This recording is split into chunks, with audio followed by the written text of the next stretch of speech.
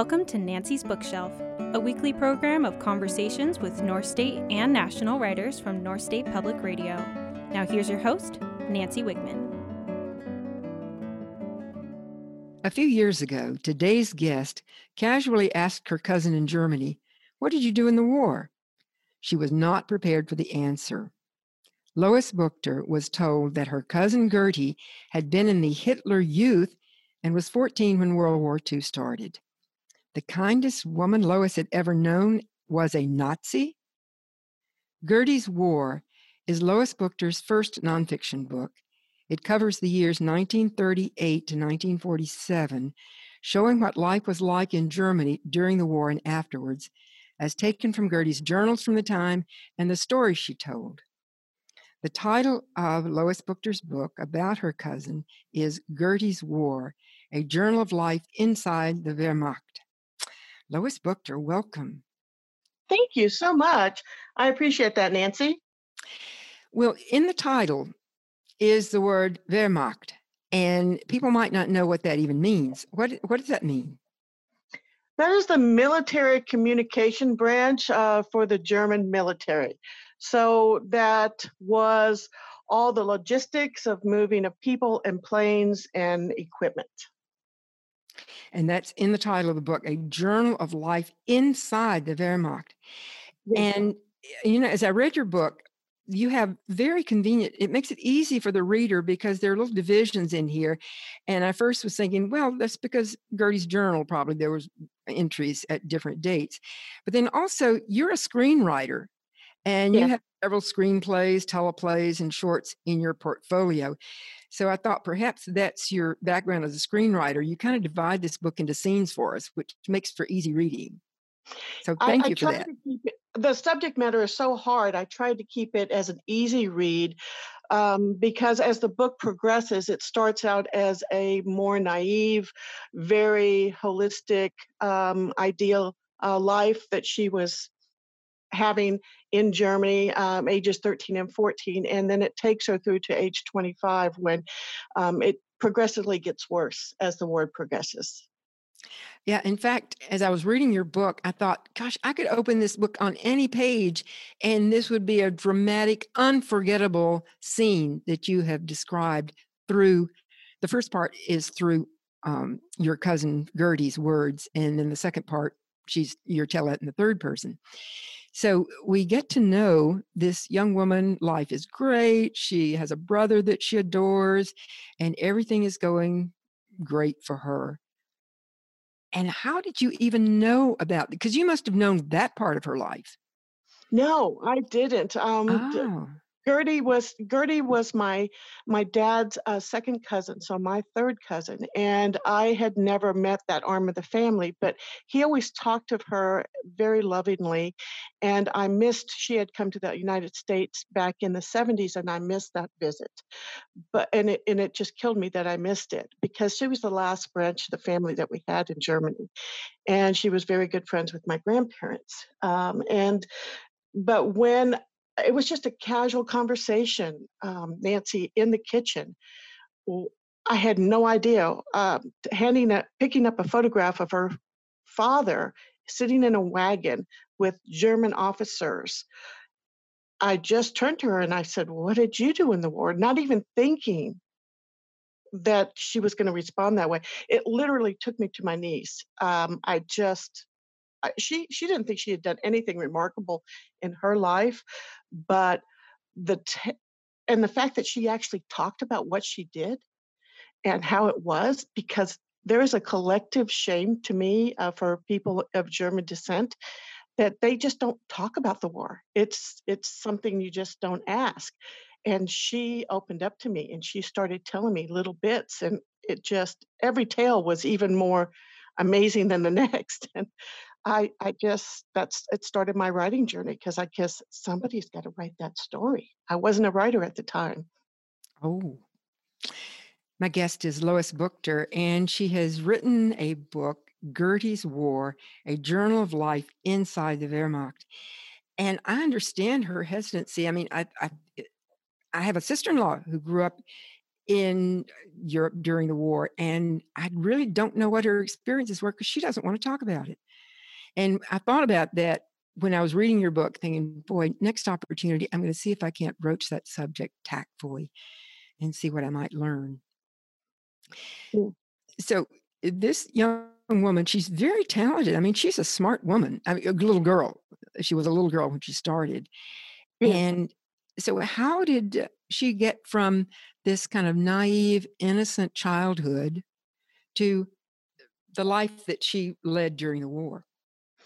Well, she was actually pushed into that journey by her association with the League of German Maidens, and that was a requirement, that an edict that was passed in, I think 1934, that girls of certain age had to go to required classes, and it took what used to be her Girl Scout group, and turned it into more of a German history, marching throughout the square, helping the community at large, which she liked that side of things, but she just didn't like the marching. And that twisted reality changed when she turned 14 because she went into the more advanced group, and they were not they were their edicts were very firm, and she would not be allowed to go to any further education if she didn't attend those classes. So that's a mandate that was throughout Germany. So what people don't realize is that Hitler really took control of Germany because he took control of the children. And after World War One, most people only had one child. Very rare for them to have two, because they were still trying to get their feet underneath them from the reparations they had to pay out from World War One. So Hitler put people to work, and according to Gerti, she said, we didn't think he'd be in charge long. We thought he would be there for a little bit and then somebody else would come up, and it just didn't happen. So that's her eyes were really open from living in this very small town of 250 people to going to the much larger metropolis of Pforzheim. And once she got there, then she saw a whole new world, and that happened at age 14. Might mention that in this kind of Girl Scout group was a dear friend of hers. You might mention her name. Oh, yes. A true best friend, Marta, was the joy of her life, and they were sisters in the sense of the word. They did everything together, and Marta and Gertie went to Potsdam together. And Marta was assigned to work in a manufacturing facility, and so was Gertie, but they were in different locations, but they thought they were quite sophisticated. They cut their braids off. They wore a suit with gloves to ride the train, but they would leave at 6 in the morning and not come home till 7:30, 8 o'clock at night, and that was the standard. Can you imagine sending your teenagers off 6 days a week doing that? But that's what they did. Well, somebody else who was sent off, there was a teacher that Yes. was sent to a work camp. And this new teacher comes in and they have to say Heil Hitler when the new teacher comes in. Yes, and that teacher that was everybody adored him. He was the one they all wanted to sit with at lunch, and he made history come alive, and he refused to change the textbooks to this new uh, German sanctioned books, and he wanted to keep things the way they were because the kids loved it.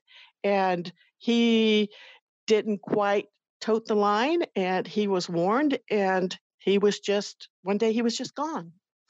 And Gertie's mother, as a midwife, had delivered children to that family, and so she visited um, to see what was going on, and the family had left, and the father had been sent to a work camp.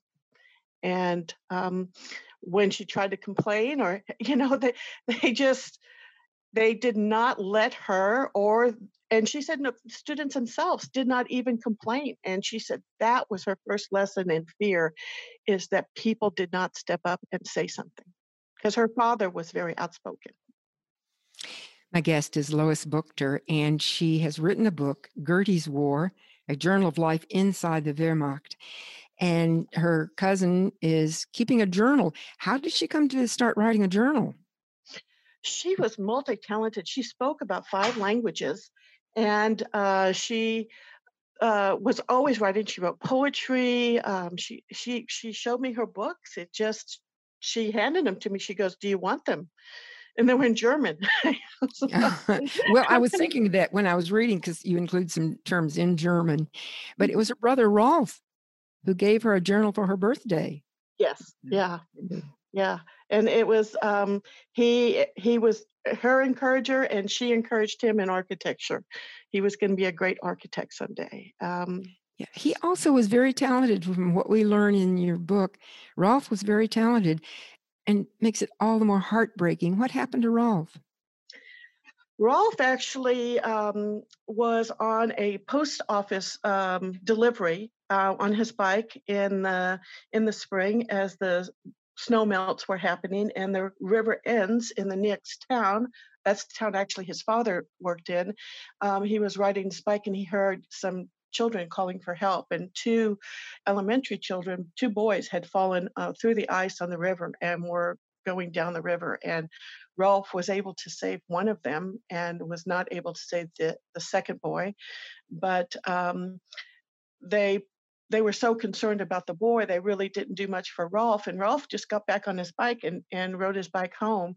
And he got a chill from that ordeal, and he caught pneumonia. And they didn't have a hospital in town. And the visiting nuns came and tried to help him, but Rolf died of pneumonia uh, just at 17. So very, very sad time. Yeah, that's so sad. And particularly since she so admired her brother, adored her brother Rolf. Yes. So Yes, that she was did. heartbreaking for her. And then let's go on to she goes to business school. And what was business school like for her? Business school was a long day, so she would go to business school in Pforzheim, and then she would do required work in the manufacturing. And then on Saturdays, she did required work at the post office, and also had to do her mandatory BDM, which is the League of German Maidens. She had to do those classes. So they didn't have much time to do anything but tote the line. You were told where to go, what to do, and when to be there. And that's the And when the, structure that and when the teacher entered, you had to say Heil Hitler. you had to stand and say Heil Hitler. Yes. I'll be back with author Lois Buchter after a break. You're listening to Nancy's Bookshelf on North State Public Radio. I'm Nancy Wigman.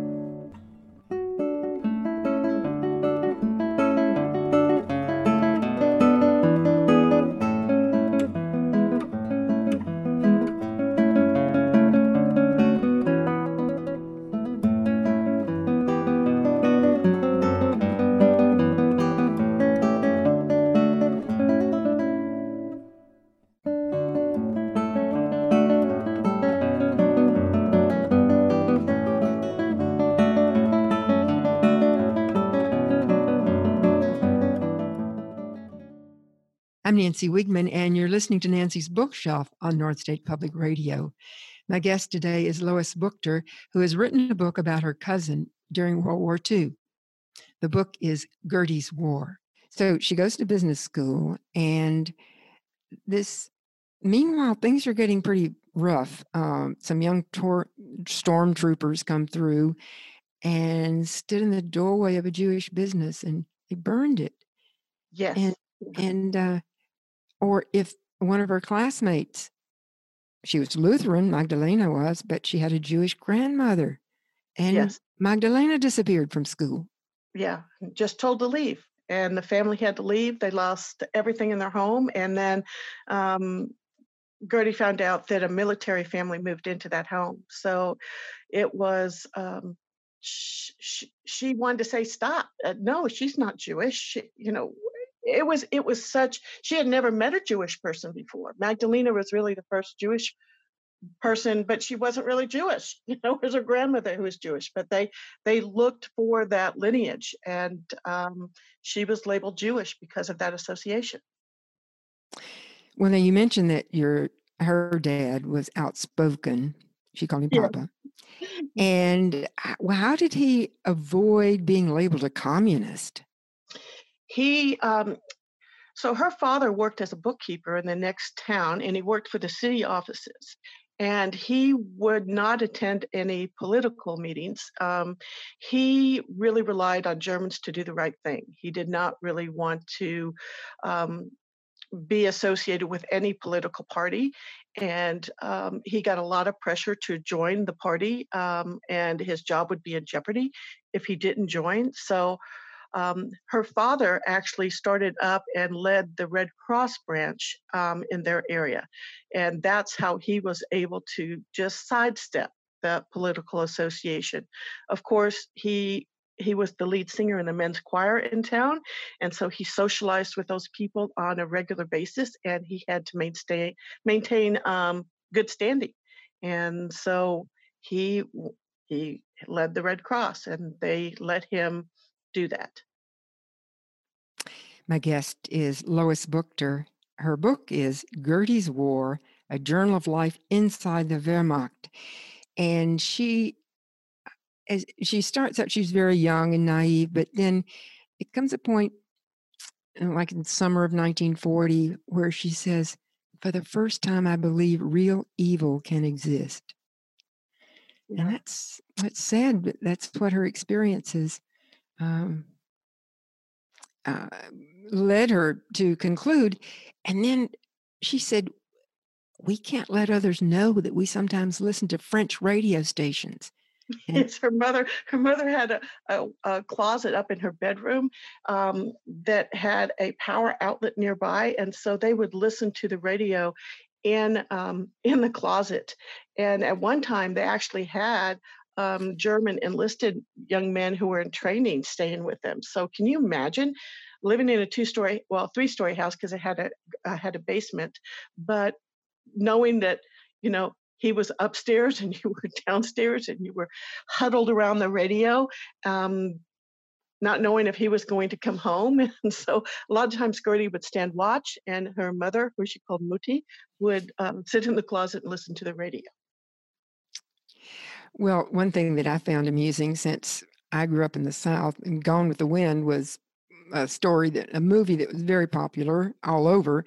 And was amused that Gertie and Marta and some friends went to see that movie to celebrate Gertie's birthday. They saw Gone with the Wind. Yes, yes.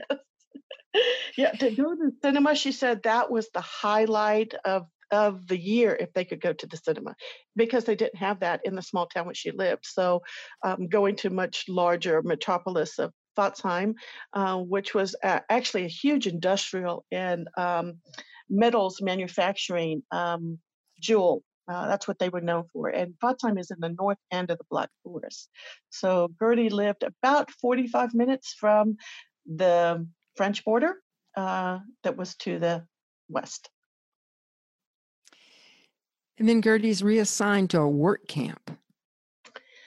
Well, she actually worked for a young officer. She was assigned to do home through the BDM. She was assigned to do home health service, and she worked as a nanny for 5 children. And while she was there, the officer's wife didn't like the attention that the officer gave Gertie. She was jealous, and she reported Gertie for conduct unbecoming, and Gertie was sent to a farm work camp. And because all the young men were being assigned to work in the field on the line, and it was her first time away from home. And it was she went to the Hergerline work camp, and which was about 2 hours away by train, and it was extremely difficult. She was assigned to a farm, and she had to get up and do calisthenics, at 6 a.m. and then work all day. And she was In fact, given, she comments on it. Why do we have to get up and exercise before we did physical labor all day yes, long? That didn't make sense to her. it didn't. And But it was, she says that laziness was not tolerated in any form and is considered the worst offense. yes, yes. And there was one girl who actually came back from one of the camps and took a nap, and the the matron in charge found the woman sleeping, and she turned a hose on her, and she was hosed down in front of everybody and had it actually scarred her skin from the pressure. It was a horrible, horrible ordeal.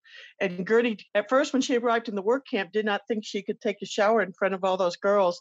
And after just a few weeks, she didn't care anymore. She was just so filthy and so tired. But she really developed some wonderful friendships with the young girls that were in her small group for the sleeping quarters. Well, I found the German 10 Commandments. You say there was a large poster of the German 10 Commandments on a wall at the front of a room.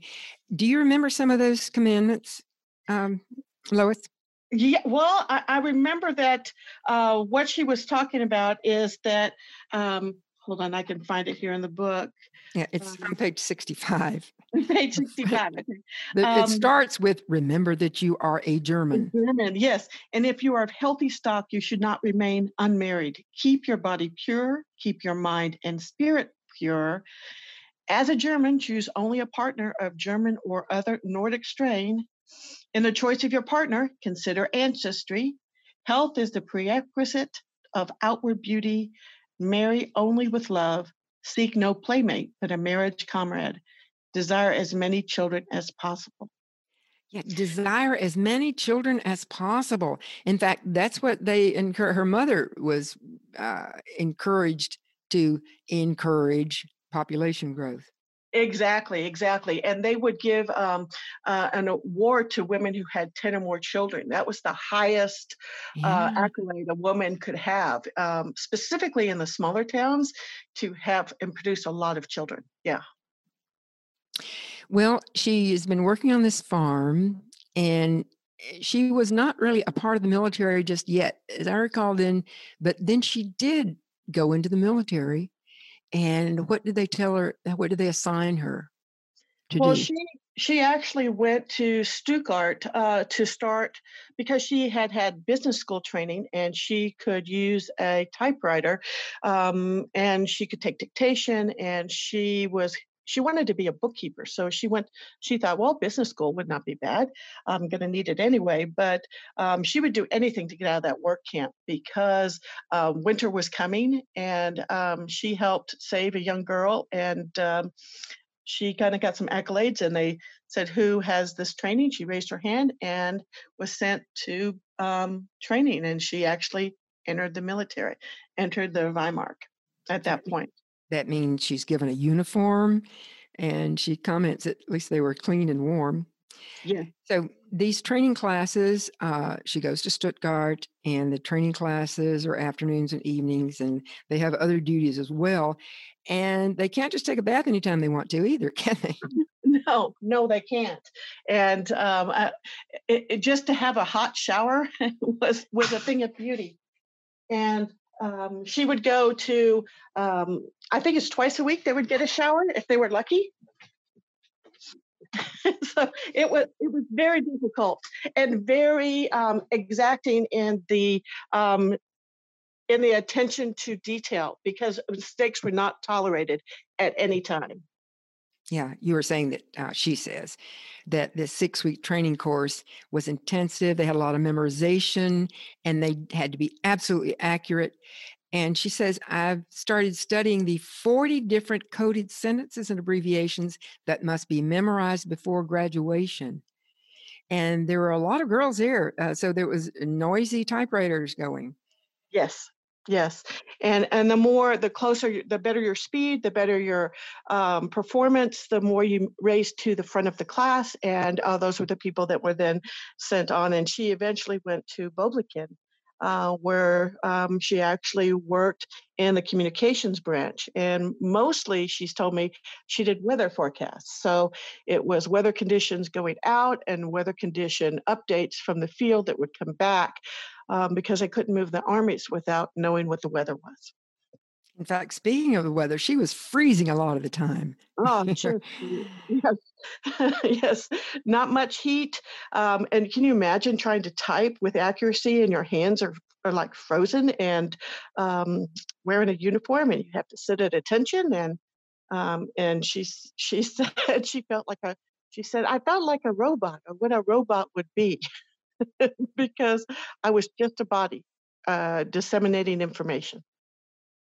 And then she had this matron who would walk by the desk, and she would listen to the footsteps of the matron, because the matron carried a leather rod. And what would she Yes. do with that? They could wrap their fingers, they would hit the typewriter, they would hit the side of the chair, and you never knew when it was coming. Yeah, and she says, we're tested at the end of every day and our progress charted at the back of the room. So that's when, if you were doing well, you'd move to the front of the room. Now, you also say that when she was in Stuttgart, she says an 80-plane bomber raid hit Stuttgart over the summer. Yes. Yeah, and that was amazing. Can I read you a little bit about that Yes. bomb raid? Yeah, would you do that, please? Yes, because it was just so eye-opening. An 80 plane bomber raid hit Stuttgart over the summer. We are drilled on where to go during the next raid. We sit huddled together in a large underground cellar under the main classroom building. When sirens go off, we stop and run to the shelter. It doesn't matter where you are or what you are doing, even in the shower. The compliance is mandatory for all. The matron does a roll call in the cellar. Workers added extra concrete pillars for support. I'm having trouble working in the freezing cold classroom, and sometimes my fingers won't respond. I thought with all the girls working, we might generate some heat. Move my chair closer to the girl next to me to see if it will help. But she goes on and on about just wishing for warmth, wishing for leather gloves. So it's a difficult time.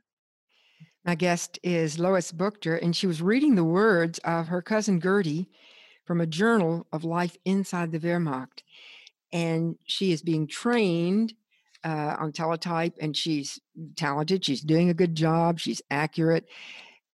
But it's tough, because meanwhile, the United States declares war on Germany, Britain declares war on Japan. And so her father's concerned about her. What does her father give Gerti? He gives her a knife and asks her to hold it close to her. He also gives her gloves, anything to help her. She's not able to go home very often. And at this point in the war, she's still getting updates from the family. But as the war progresses, she gets less and less letters from home and doesn't really know what is happening back home. And that is first and foremost on her mind. She's very, very close to her parents. And especially after the loss of Rolf, they're desperate to know what she's doing and how she's doing. And her mother's very concerned because she's getting way too thin. And she can't let anybody find this little pocket knife. She writes that her papa made her promise to sew a little pocket into the lining of my suit and keep the knife with me all the time. But now and then what did he tell her? Well, if they find this knife, what are you going to tell them? When they find the knife, you're going to just I can't remember what I said. Well, he said, well, tell him you're working on your woodworking skills. Yes, always, yes, whittling. And she would use that knife actually to. The soap was awful that they would give them, and so she got to where she would take the little slivers and she would carve little tiny creatures, little bugs into the soap pieces. I didn't put that into the book, but that's something that she told me that she would do. Well, now, meanwhile, these girls are handling top secret transmissions on these machines, on these teletype machines, which she says are a marvel of science. And so they look like my old typewriter that I used in business school, but there's this little ribbon coming out of the back. So they're handling top secret transmissions, these Yes. girls are. And Yes. that's why they're watched so carefully. Yes, and actually their group was known as the Gray Mice because they were usually working all night and would sleep during the day. And so and Gertie had such a fear of mice. She called them monsters. So it was kind of ironic that her group was called the Gray Mice, and and they had such an infestation of rodents in the areas we lived. Even found mice in her suitcase at one time. Yes, and woke up one time and one was sitting on her chest. So And you say it was actually French soldiers that called them gray mice. yes, because they did a good job. Well, one of the things that she also mentions is the smell of war. And what was she referring to when she talked about the smell of war? The smell of decay, because they would have flax. They would have air raids and flak. So flak bombardants were little tiny business cards that would be dropped from bombers, and when they would land, they would ignite. And so the smell of burning, the smell of burning, and the smell of decay, it seemed to permeate the walls. It was everywhere. She could never get that smell out of her nose. It was Maybe you'd like to absolutely wonderful. read that section of her journal where she talks about these constant raids, these nights and day. Do you have that handy? Yes, I do. It says, we've had constant raids these past few nights and a few during the day. Another wave of planes has arrived for night duty. Our matron has told us that the English are bombing us during the day and Americans are bombing at night. We cannot leave the communication complex, and walking around the back garden does nothing for our spirits. At dusk, we can see the red haze on the horizon to the north towards Stuttgart. We hear part of our flight line here has sustained hits. It will only be a matter of time before the planes come back and finish off the airport area. We are right in the line of fire. The air outside burns my nose from burning wood and chemicals. Reports are coming in from all over Germany that the bombing raids are hitting every major industrial city. We know this because in some of the transcriptions that we type, thousands and thousands of people have been killed and many more displaced by the firestorms. I have learned firsthand what explosive bombs, incendiary bombs, and air torpedo bombs are. Comments in the bunkers are passed along from the officers by the sounds going off. That was a torpedo. It sounds like a. This is author Lois Buchter reading the words of her cousin Gerti, who was keeping a journal of her life inside the Wehrmacht during World War II. And we know that her best friend was named Marta. Yes. And she's lost her brother already, Rolf. What happens to Marta? Oh, Marta. Marta takes refuge in a underground bunker, and it gets flooded during one of the raids in Pforzheim, and she is killed. And it crushes Gerti. She can't function for a while, and the nerves on many of these girls are just jagged. She lives on the edge while she is there, and it is too much to comprehend. She has to, and she's afraid of what will happen, that they'll send her back to a farm camp because she's not able to do her teletype duties for a little while. But yeah, Marta is killed during one of the bombing raids.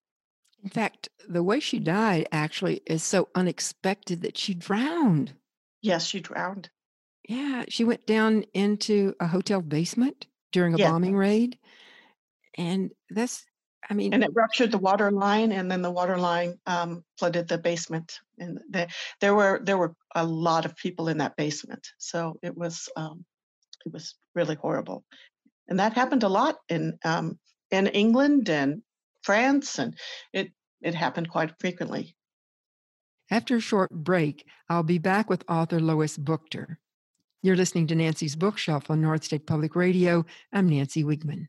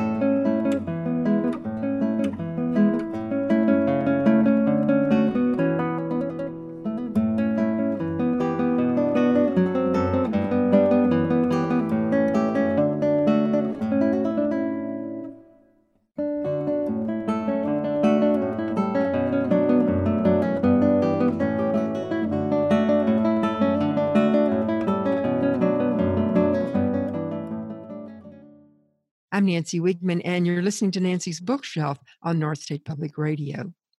Lois Buchter wrote a book about her cousin who was an encryptionist with top security clearance during World War II. And her boyfriend named Paul, and he comes up later in this story as well. And Gerti realizes that what they are transcribing are telling the real story of what's going on. Yes. Yes. And she has moved, she has advanced into the transcription services to higher and higher levels of security. And eventually, eventually she actually works on the Enigma machine. And so let me read you a little bit of that. So, yeah. Most of these messages come directly from headquarters. We are told they are top secret, and talking about the messages to anyone other than the captain could be cause for removal or something worse. I keep thinking to myself, does this message kill someone? There are two large stamps on the box. One says Klappe Schleisen, and the other says Enigma. The captain in charge has cold eyes. I bet he could spit nails into the wall. He makes my skin crawl. My nerves are already frazzled. These are the words of Lois, the author's cousin, Gerti, who is a encryptionist, and she knows what's really going on in the war because she has top secret clearance. Now, I mentioned that her friend Marta had a friend, Paul, and it's really a delightful part of the book, her story, when she meets this champion football player from Poland. Yes. And Gerti is never had a boyfriend, and so she, while she's in Boblikin, she meets a young enlisted man who's from Poland. He is from the part of Poland that used to be German, so he really considers himself more German than Polish. And he is there for training, and he was part of the infantry, and he was sent to work on some of the air flight lines for security. But Siggy just lights up, and it's her first love. They fall in love, and they start a garden together there on outside the complex in order to improve the diet, because it's cabbage soup and cabbage soup and cabbage soup for most of their meals there. And they both fall head over heels for each other. And his name is Sigmund, but she calls him Siggy. Well, now, meanwhile, she's keeping this diary, and even that is dangerous for her. Yes. And she doesn't have many places to hide it. And so only two of the girls that are in her little workspace, sleeping quarters, know about the diary. And eventually Gerti actually goes home, so she leaves one of the diaries at home and gets another because she has filled it up. But yes, keeping the diary is forbidden. They also were not allowed to read paraphernalia or books unless they were sanctioned in something about the fatherland. So, wasn't. And she also tells what happens to a girl who had a diary that accidentally let it drop out of her bag. Yes, yeah, and it's just horrid conditions.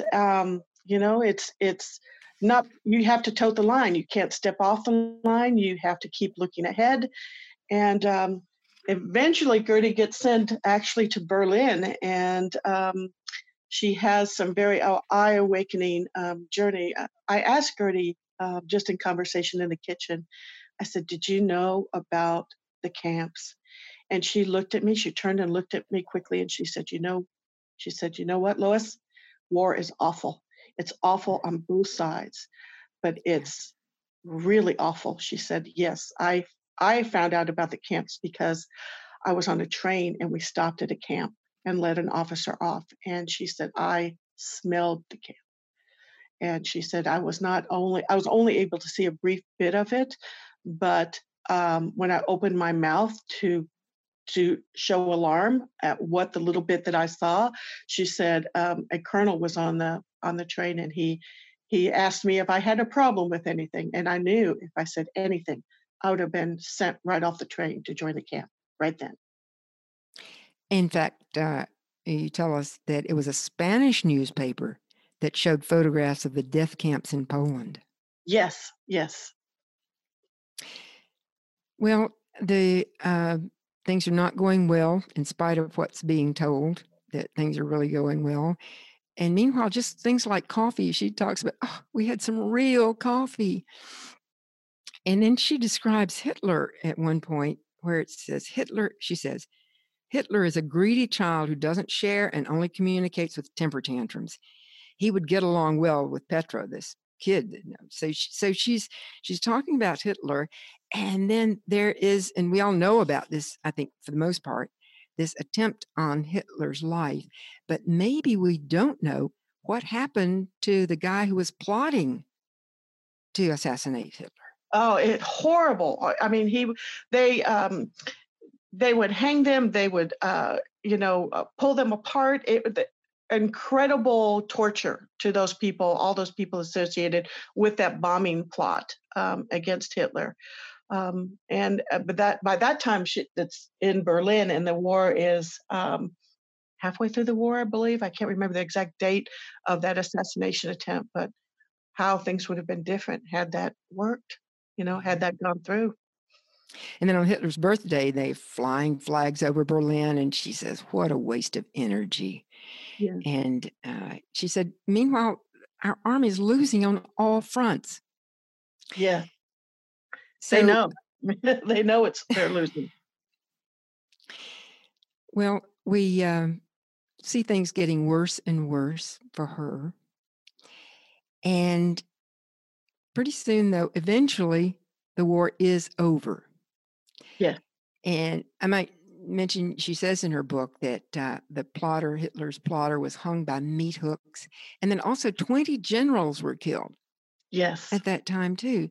So, and their families. Yes. And in their families as well. Oh, yeah. So then, as the war comes to an end, they have all these displaced people, and she has families living in her room, hers and Rolf's former rooms. They have a family of 5 moving in. Yes. And then in the garage, what was advantageous about a family of 3 moving into their garage at her parents' house? They had no place to go. The streets, it was line after line of families that would walk through their area because they had no food. They had nothing. So after the war, all the transportation avenues are gone. There's no way to transport food. And Gerti's family had the garden, and her mother was a master canner and gardener. And so they had food, but they stretched and then there were food stamps that you could get that would give you, it was by calorie count, and it was 1,000 calories a day that you were allotted. But you can imagine trying to live and sustain yourself on 1,000 calories a day. Well, they do leave Berlin, but would you, Lois, would you please read how they got out of Berlin? This is getting close to the end of chapter 11 in your book. Yes. And Gerti's biggest fear when the war ended was that she was going to fall into Russian hands because she was part of a complex of girls. The matron would tell them to submit to the Russians and mass rapings, and it was her biggest fear that she would be captured by the Russians. So, in fact, at one point she writes, "Let the Americans get here first." Yes. She very much wants them to be there first. So, yes, as Berlin fell, she said, someone ran into our room to tell us the Russians are only 3 kilometers away. We grabbed our bags and ran downstairs. It was just getting dark when we found Paul. Now is our time. He tells us we have transportation on a truck leading to the north, but we must hurry. We keep to the shadows along the way. I overhear a German officer talking about a group of girls he's going to give to service Russians. My blood turns to ice. I know this officer. We used to call him the watchdog. Carefully, we made our way. I could see Russian troops on our street. They have captured some German soldiers. We heard them say, Germansky kaput. My body and mind freeze when I hear Russian spoken. Paul pulls me along and whispers into my ear, stay focused and very quiet. We took off our shoes so we made no sound. I don't care if my feet get cut, just keep moving. My heart is pounding so loudly. So basically, they run to the American sector and turn themselves in, and they just made it to the American sector. I might remind people too that the person helping them out is Marta's boyfriend, her friend that died. And this was Paul who helped them get out of Berlin. Yes, yes. He was a photographer and had some clearance, and he had papers that would allow them passage to areas they weren't allowed. And so Paul was instrumental in actually saving her and giving her the documents. Well, we also mentioned that Gerda fell in love with this Polish guy from Poland, Siggy. Siggy got captured by the armed forces, but he escaped and he walked home to Poland. Yeah. But then Gerda gets this letter from Siggy, and what does he say in this letter? Does he say, "Oh, Gerda, let's get married now that the war is over"? No. So she only got a few letters from Siggy during the whole time in the war. So during a 4-year period, I think she got 4 letters, and 3 were in 1 year, one at the very end of the war. He tells her he has nothing because when Siggy arrived back in Poland, his family had a very large farm, very productive farm and house, and the Russians had taken it. It was no longer their farm, and Siggy actually lived in the woods. So he was afraid that the Germans were looking for him when he escaped from the prison. So he only traveled at night, walking all the way back to Poland. And it was very difficult. So he tells her to get on with her life. He has truly nothing to offer her. So it's really out of love for her that he calls it off, because he says, "I have nothing to offer you. I have no future." So we feel sad for her, but then along comes Hugo. Yes, yes. And she ends up marrying, at this point now, this is further along, she ends up marrying Hugo. Yeah. And then they have a wonderful time traveling. Then in part 2 of the book, and this is told in the third person. Yes. Yes. I bring the readers to 1992. And that's the point where I actually met Gerti. And in 1992, she was such a kind woman. She would do anything for you. And so she had pen pals all over the world. And there was one woman who was actually from Poland, who was a physician in Poland. And Gerti offered up lodging in her home for a summer. And this woman worked at the nearby clinic as a nurse. And she made more in that summer working in a clinic in Germany than she did for a whole year working in Poland as a physician. And Gerti just happened to mention one time during dinner that she had her first love was from Poland, and she mentioned the town where he was from, which was not too far from where this woman Danuta was from. And as a thank you, when Danuta gets back to Poland, she hunts him down and she finds him. Well, did we mention that Hugo died? Yes, Hugo died just shortly after the Berlin Wall fell. And so they never had any children. And that was her dream, to be a mother. And sadly, she never did. But she had friends that were very close to friends, children, and relatives, distant relatives. So meanwhile, Danuta goes back to Poland and does a little research. And what does her research turn up? She actually finds him. She finds Siggy living in an apartment complex, a small studio complex with his son, and she knocks on the door. And when she confirms that it's him, he doesn't know Gerti because she uses her married name. And when she mentions Gerti and the town she's from, and then she remembers her maiden name, he just starts crying because he is also a widow at that time, and he had been a widow for 10 years. And then he asks permission to write her, and she gives the permission, and then they meet after 46 years in Germany. And it's just makes me tear up every time I think about it, because she would tear up whenever she would talk about that, meeting him again. Well, it sounds like a fairy tale, Lois. After all she's been through, here's this fairy tale ending to her story. Yeah, I know, and I wanted people to know what happened afterwards, what happened after the war, and what her life journey was, and how had things changed or not, in Germany, and because I thought that was important to know. Yeah, and she has had this life of drama, and she finds again this person that she really loved, and they got married. Yes, they got married. She had a lot of difficulty getting visas, in order to a lot of paperwork going back and forth. Uh, but they got married, and they actually came to my house when I lived in New Hampshire, on their honeymoon.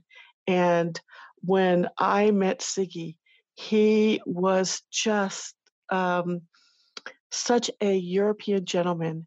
He kissed my hand, he bowed and kissed my hand when he met me, and tears streaming down his face. He never dreamed he would be on an airplane, never dreamed he would see the United States. He spoke no English whatsoever, and I had very limited German. And on the ride from Boston Airport to my home, which was about 2.5 hours, he was he'd never slept. She was sound asleep in the car. You couldn't see anything. It was pitch black because it's out in the woods. But he kept saying, "I'm here, I'm here," and that's what he kept saying in English. And he said liberty, and um, because I believe in the area in Poland where he's from, they still don't have a lot of liberties, and it really heartened me to be thankful for the freedoms that we all have. Lois, this book is just for those of us, particularly who like World War II. There's so many things in here that bring this to life that even though we've kind of we've told the outcome of some of what happens to some of these characters, I think people will enjoy reading your book. Let me tell people again, the title of your book is Gerti's War, A Journal of Life Inside the Wehrmacht. The author is Lois Buchter. Thank you, Lois. Thank you so much, Nancy.